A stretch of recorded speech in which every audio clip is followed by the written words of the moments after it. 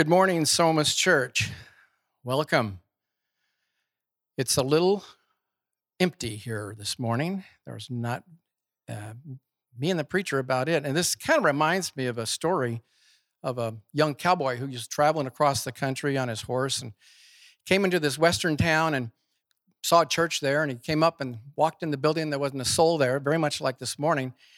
And he saw the preacher up there and he said, "Sir, you don't need to preach just for me. I'm just traveling through. Why don't we just sing a song and say a prayer and we'd be done with it?" And the preacher said, "Young man," he said, "if you were traveling out across the prairie and you had a load of hay and you came across a poor, starved little calf out there, wouldn't you stop and feed that calf?" And young cowboy said, "Yes, sir, I guess I would." So he said, "Well, you sit down there and let me preach to you."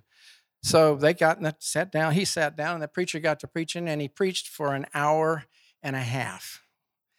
And when it was all done and said, they were walking out the back door, and the preacher, young cowboy, said to the preacher, he said, "Sir," he said, "you're right." He said, if I was going out across the prairie and I came across a starving cow, I guess when I had a load of hay, I guess I would stop and feed him. But he says, I don't think I'd have dropped the whole load on him." Well, hopefully our pastor this morning isn't going to drop the whole load on us. But we're just so happy that you are with us. It blesses my heart every Sunday morning to be able to sit and hear what Gary has to say to us, which is specifically and perfectly written just for us at Somas Church. And it's the things that he knows we need to hear, and the Holy Spirit knows the things that we need to hear as well, and putting them in his mind and his heart.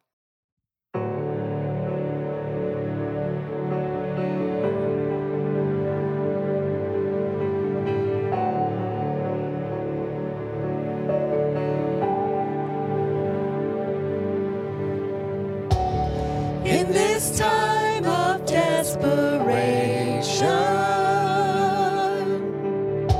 when all we know is doubt and fear, there is only one foundation. We believe.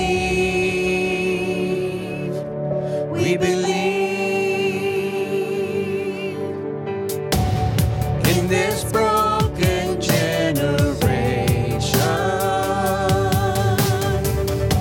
when all is dark, you help us see. There is only one salvation. We believe.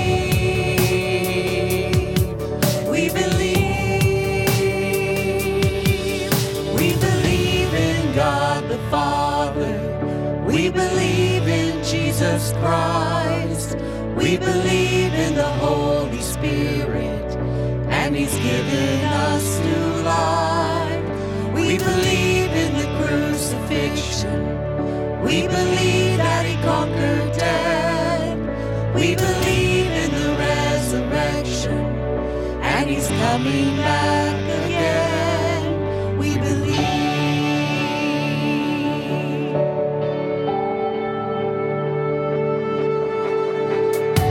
So let our faith be more than anthems, greater than the songs we sing. In our weakness and temptation, we believe.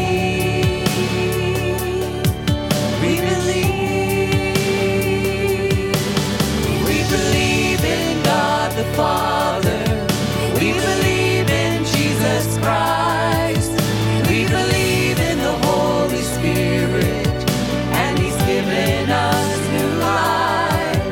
We believe in the crucifixion. We believe that He conquered death. We believe in the resurrection, and He's coming back again. Let the lost be found and the dead be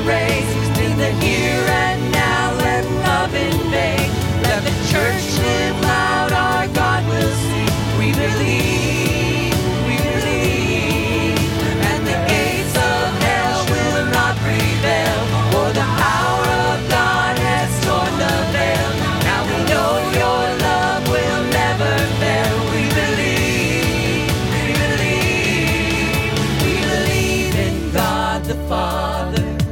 We believe in Jesus Christ. We believe in the Holy Spirit, and He's given us new life. We believe in the crucifixion. We believe that He conquered death. We believe in the resurrection, and He's coming back. He's coming back again.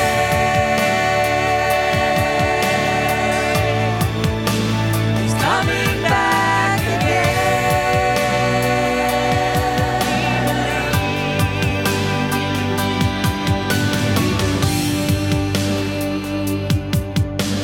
We believe it.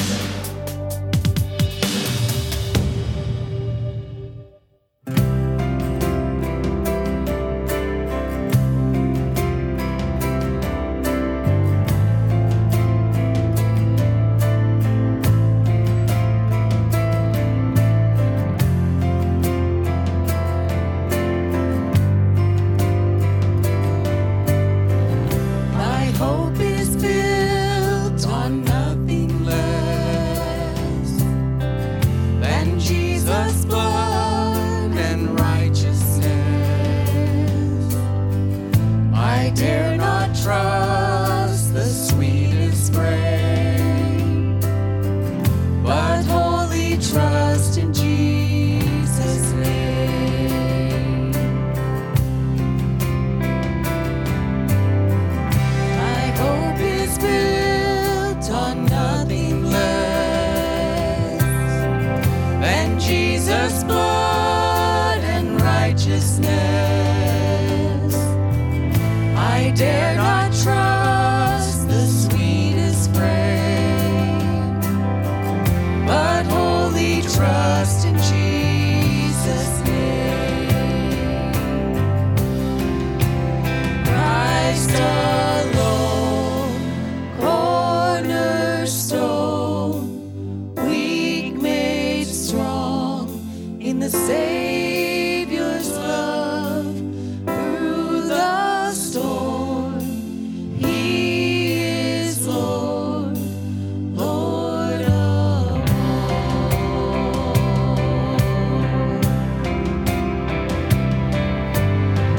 When darkness seems to hide His face, I rest on His unchanging grace. In every high and stormy gale, my anchor holds within the veil. My anchor holds within the veil. Christ alone, cornerstone, weak made strong in the Savior's love. Through the storm, He is Lord, Lord of all. Christ alone, cornerstone, weak made strong in the Savior's love. Through the storm, He is Lord, Lord of all.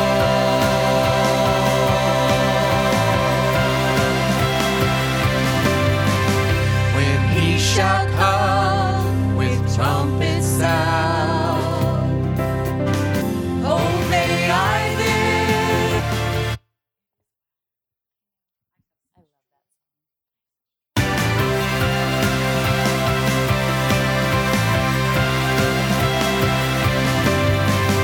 When He shall come with trumpet sound, oh, may I then in Him be found, dressed in His righteousness alone, faultless to stand before the throne.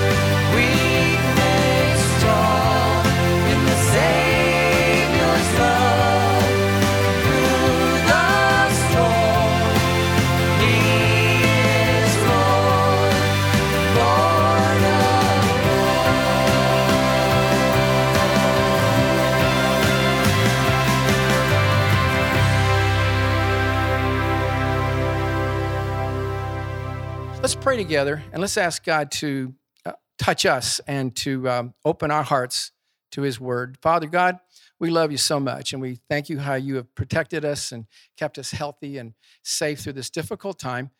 And we know that you will continue to do that, and that you will bring about your will in the hearts and lives of those who've committed themselves to you as we have. So, Father, we pray now for our pastor as he speaks.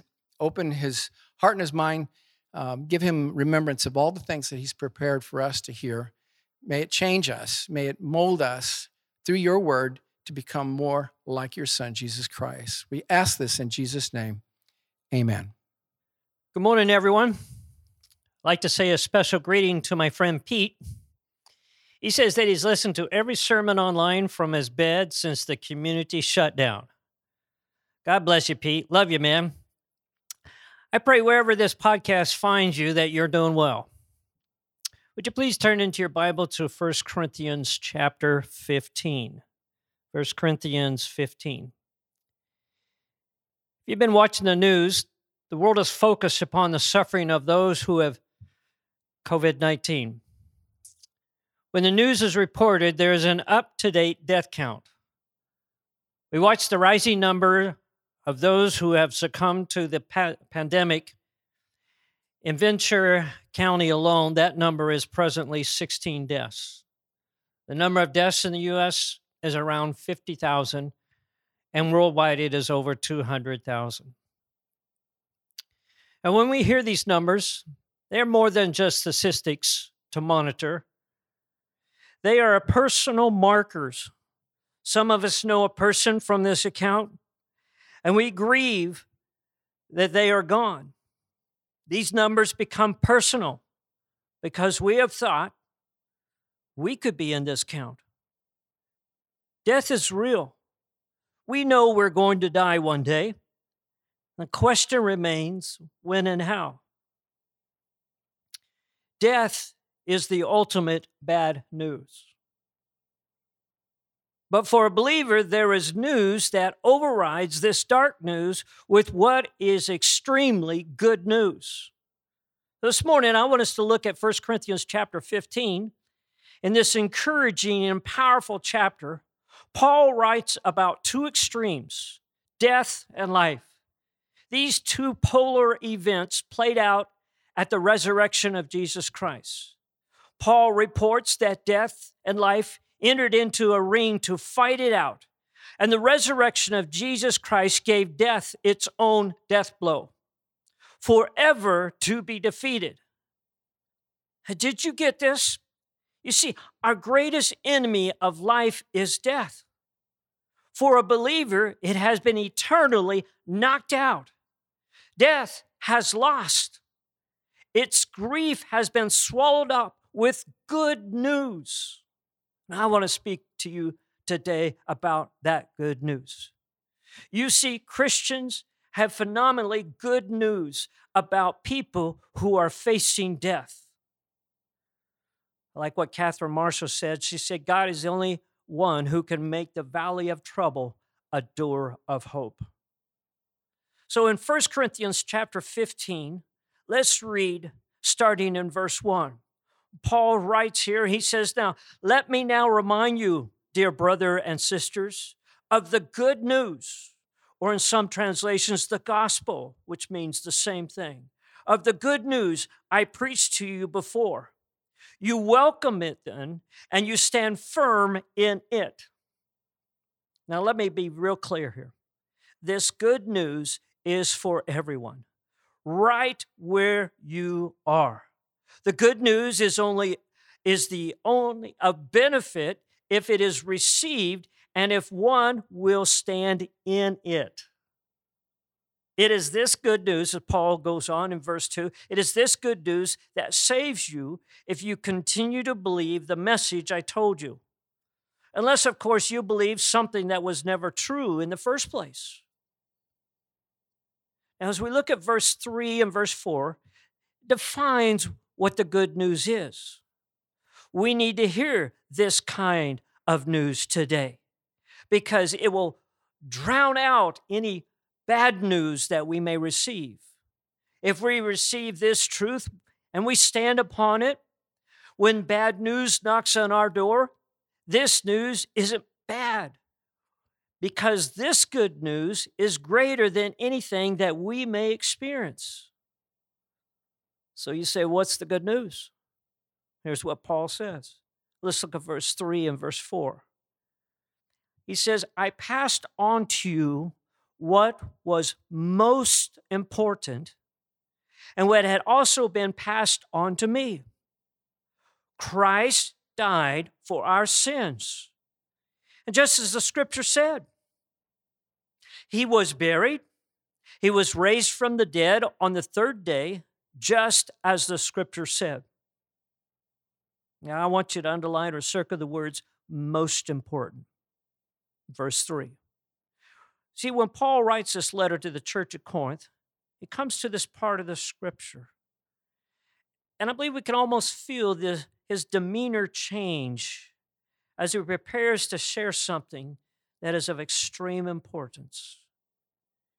He writes, inspired by the Holy Spirit, this good news is serious as death is. He is saying, what I'm telling you is of extreme importance. It is a matter of life and death. In the ESV, it says this. He said, for I delivered to you as of first importance what I also received. What Paul is trying to tell us is that you must get this before we move on. It's a first truth. It's a bedrock of belief to build on. Now, here's the reason for the importance. This good news, or the gospel, is that for the Christian, it is the only foundation that we can build upon.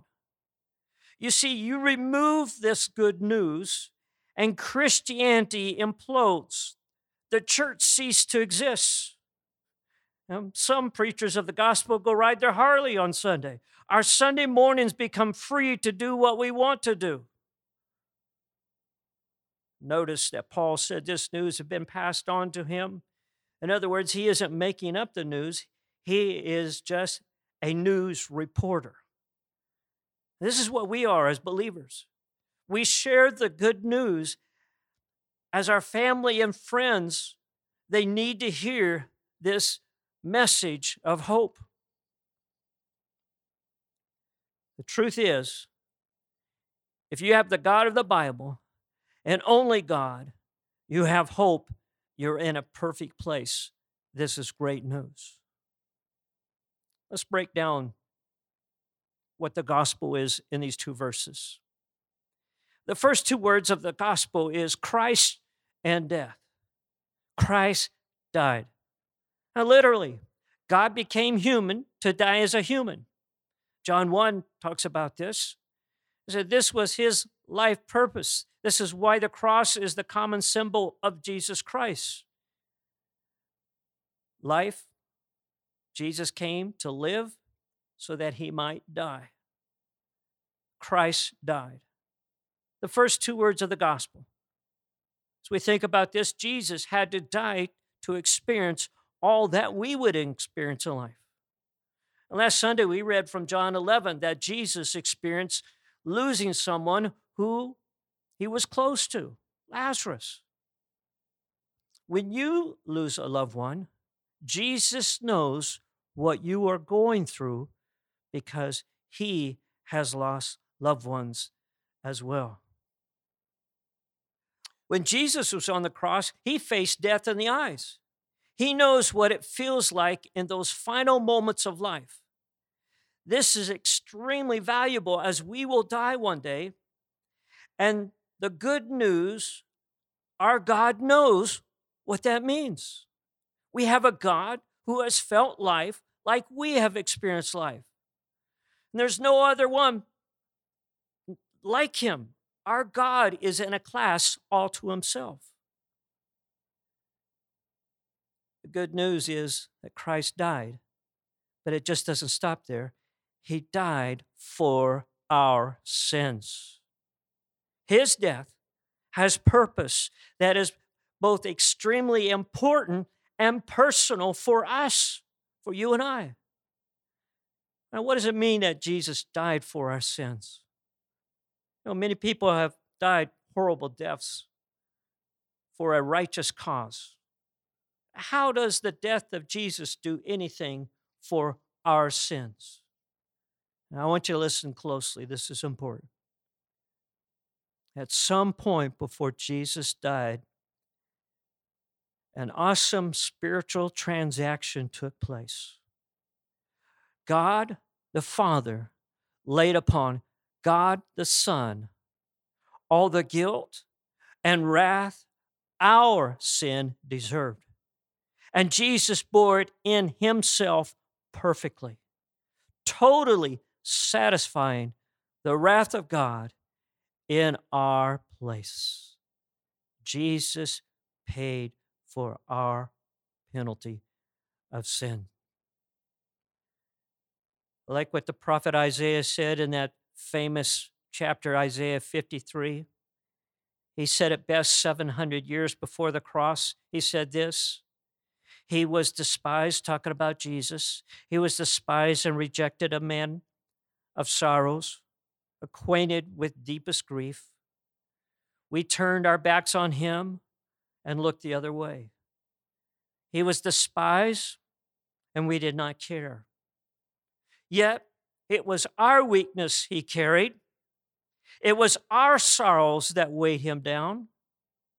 And we thought his troubles were a punishment from God, a punishment for his own sins. But he was pierced for our rebellion, crushed for our sins. He was beaten so we could be whole. He was whipped so we could be healed. All of us, like sheep, have gone astray.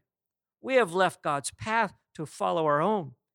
Yet the Lord laid on him the sins of us all. That's powerful.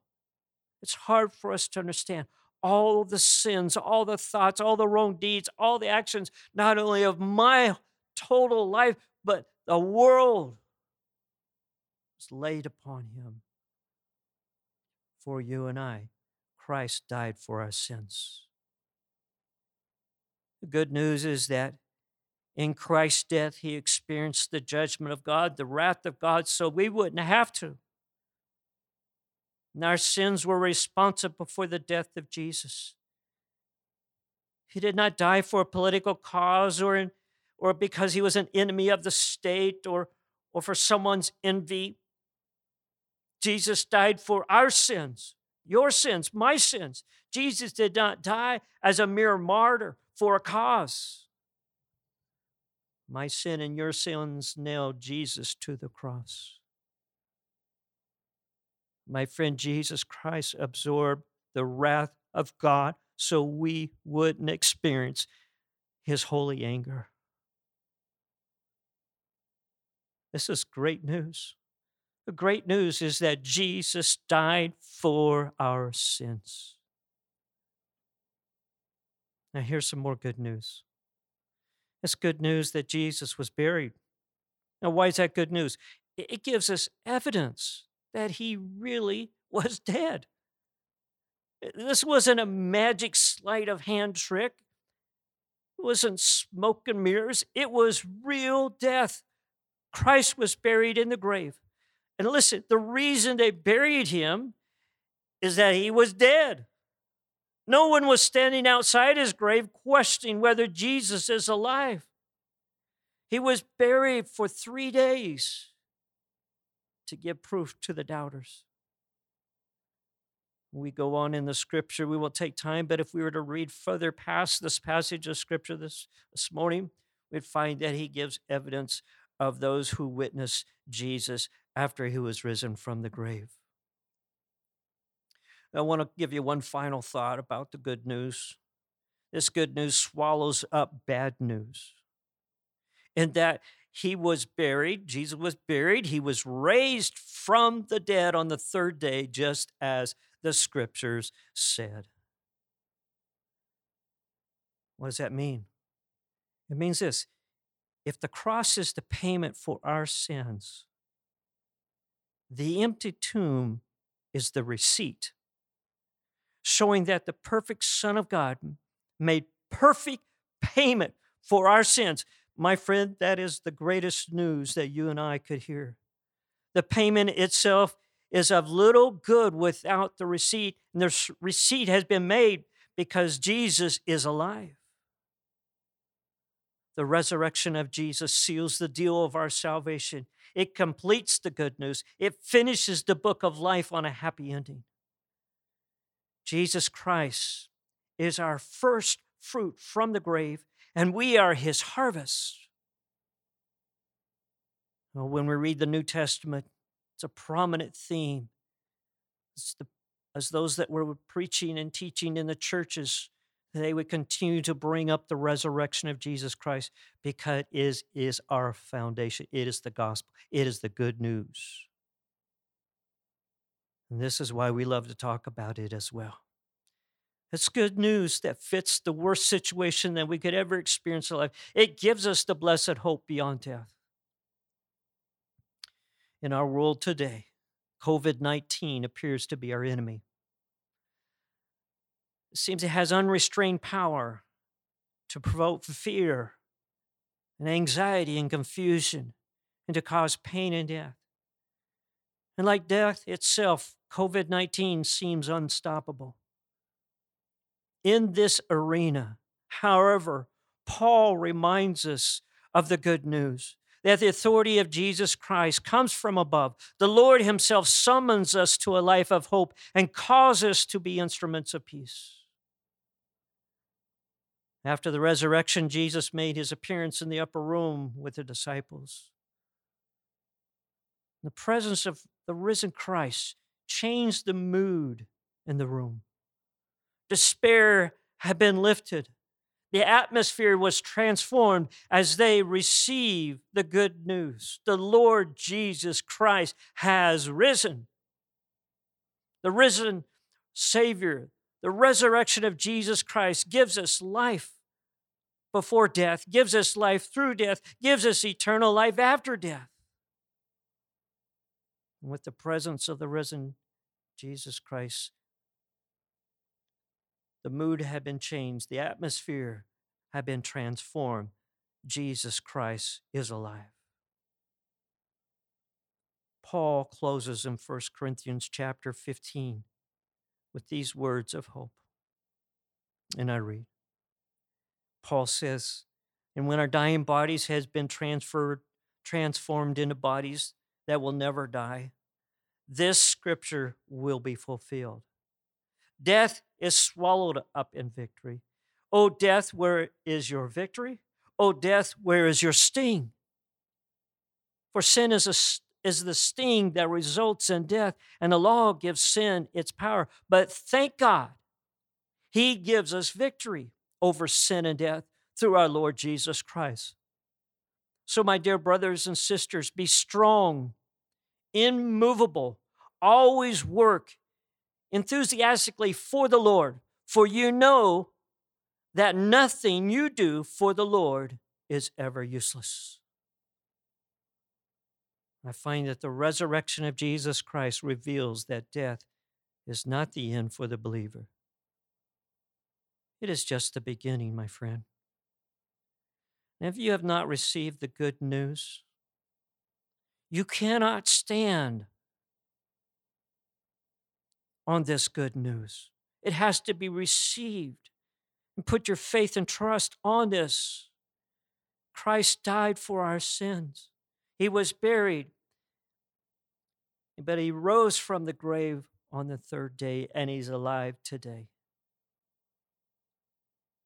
God's not willing that no one should perish, and he invites you to receive Jesus Christ as your Lord and Savior.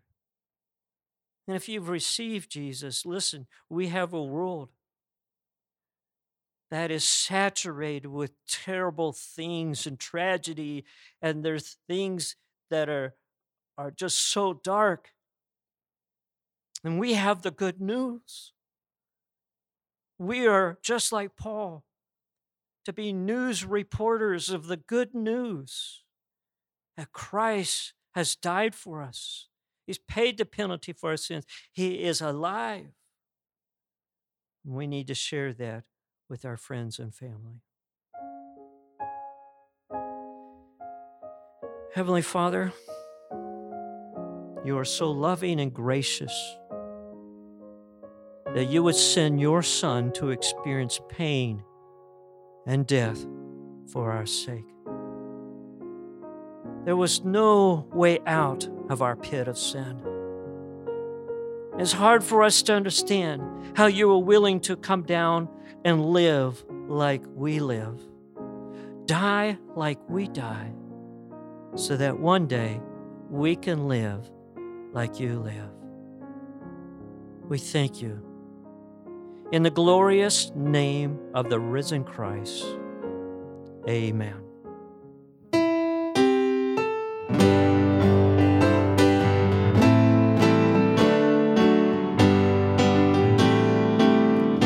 God sent his Son. They called him Jesus. He came to love, heal and forgive. He bled and died to buy my pardon. An empty grave is there to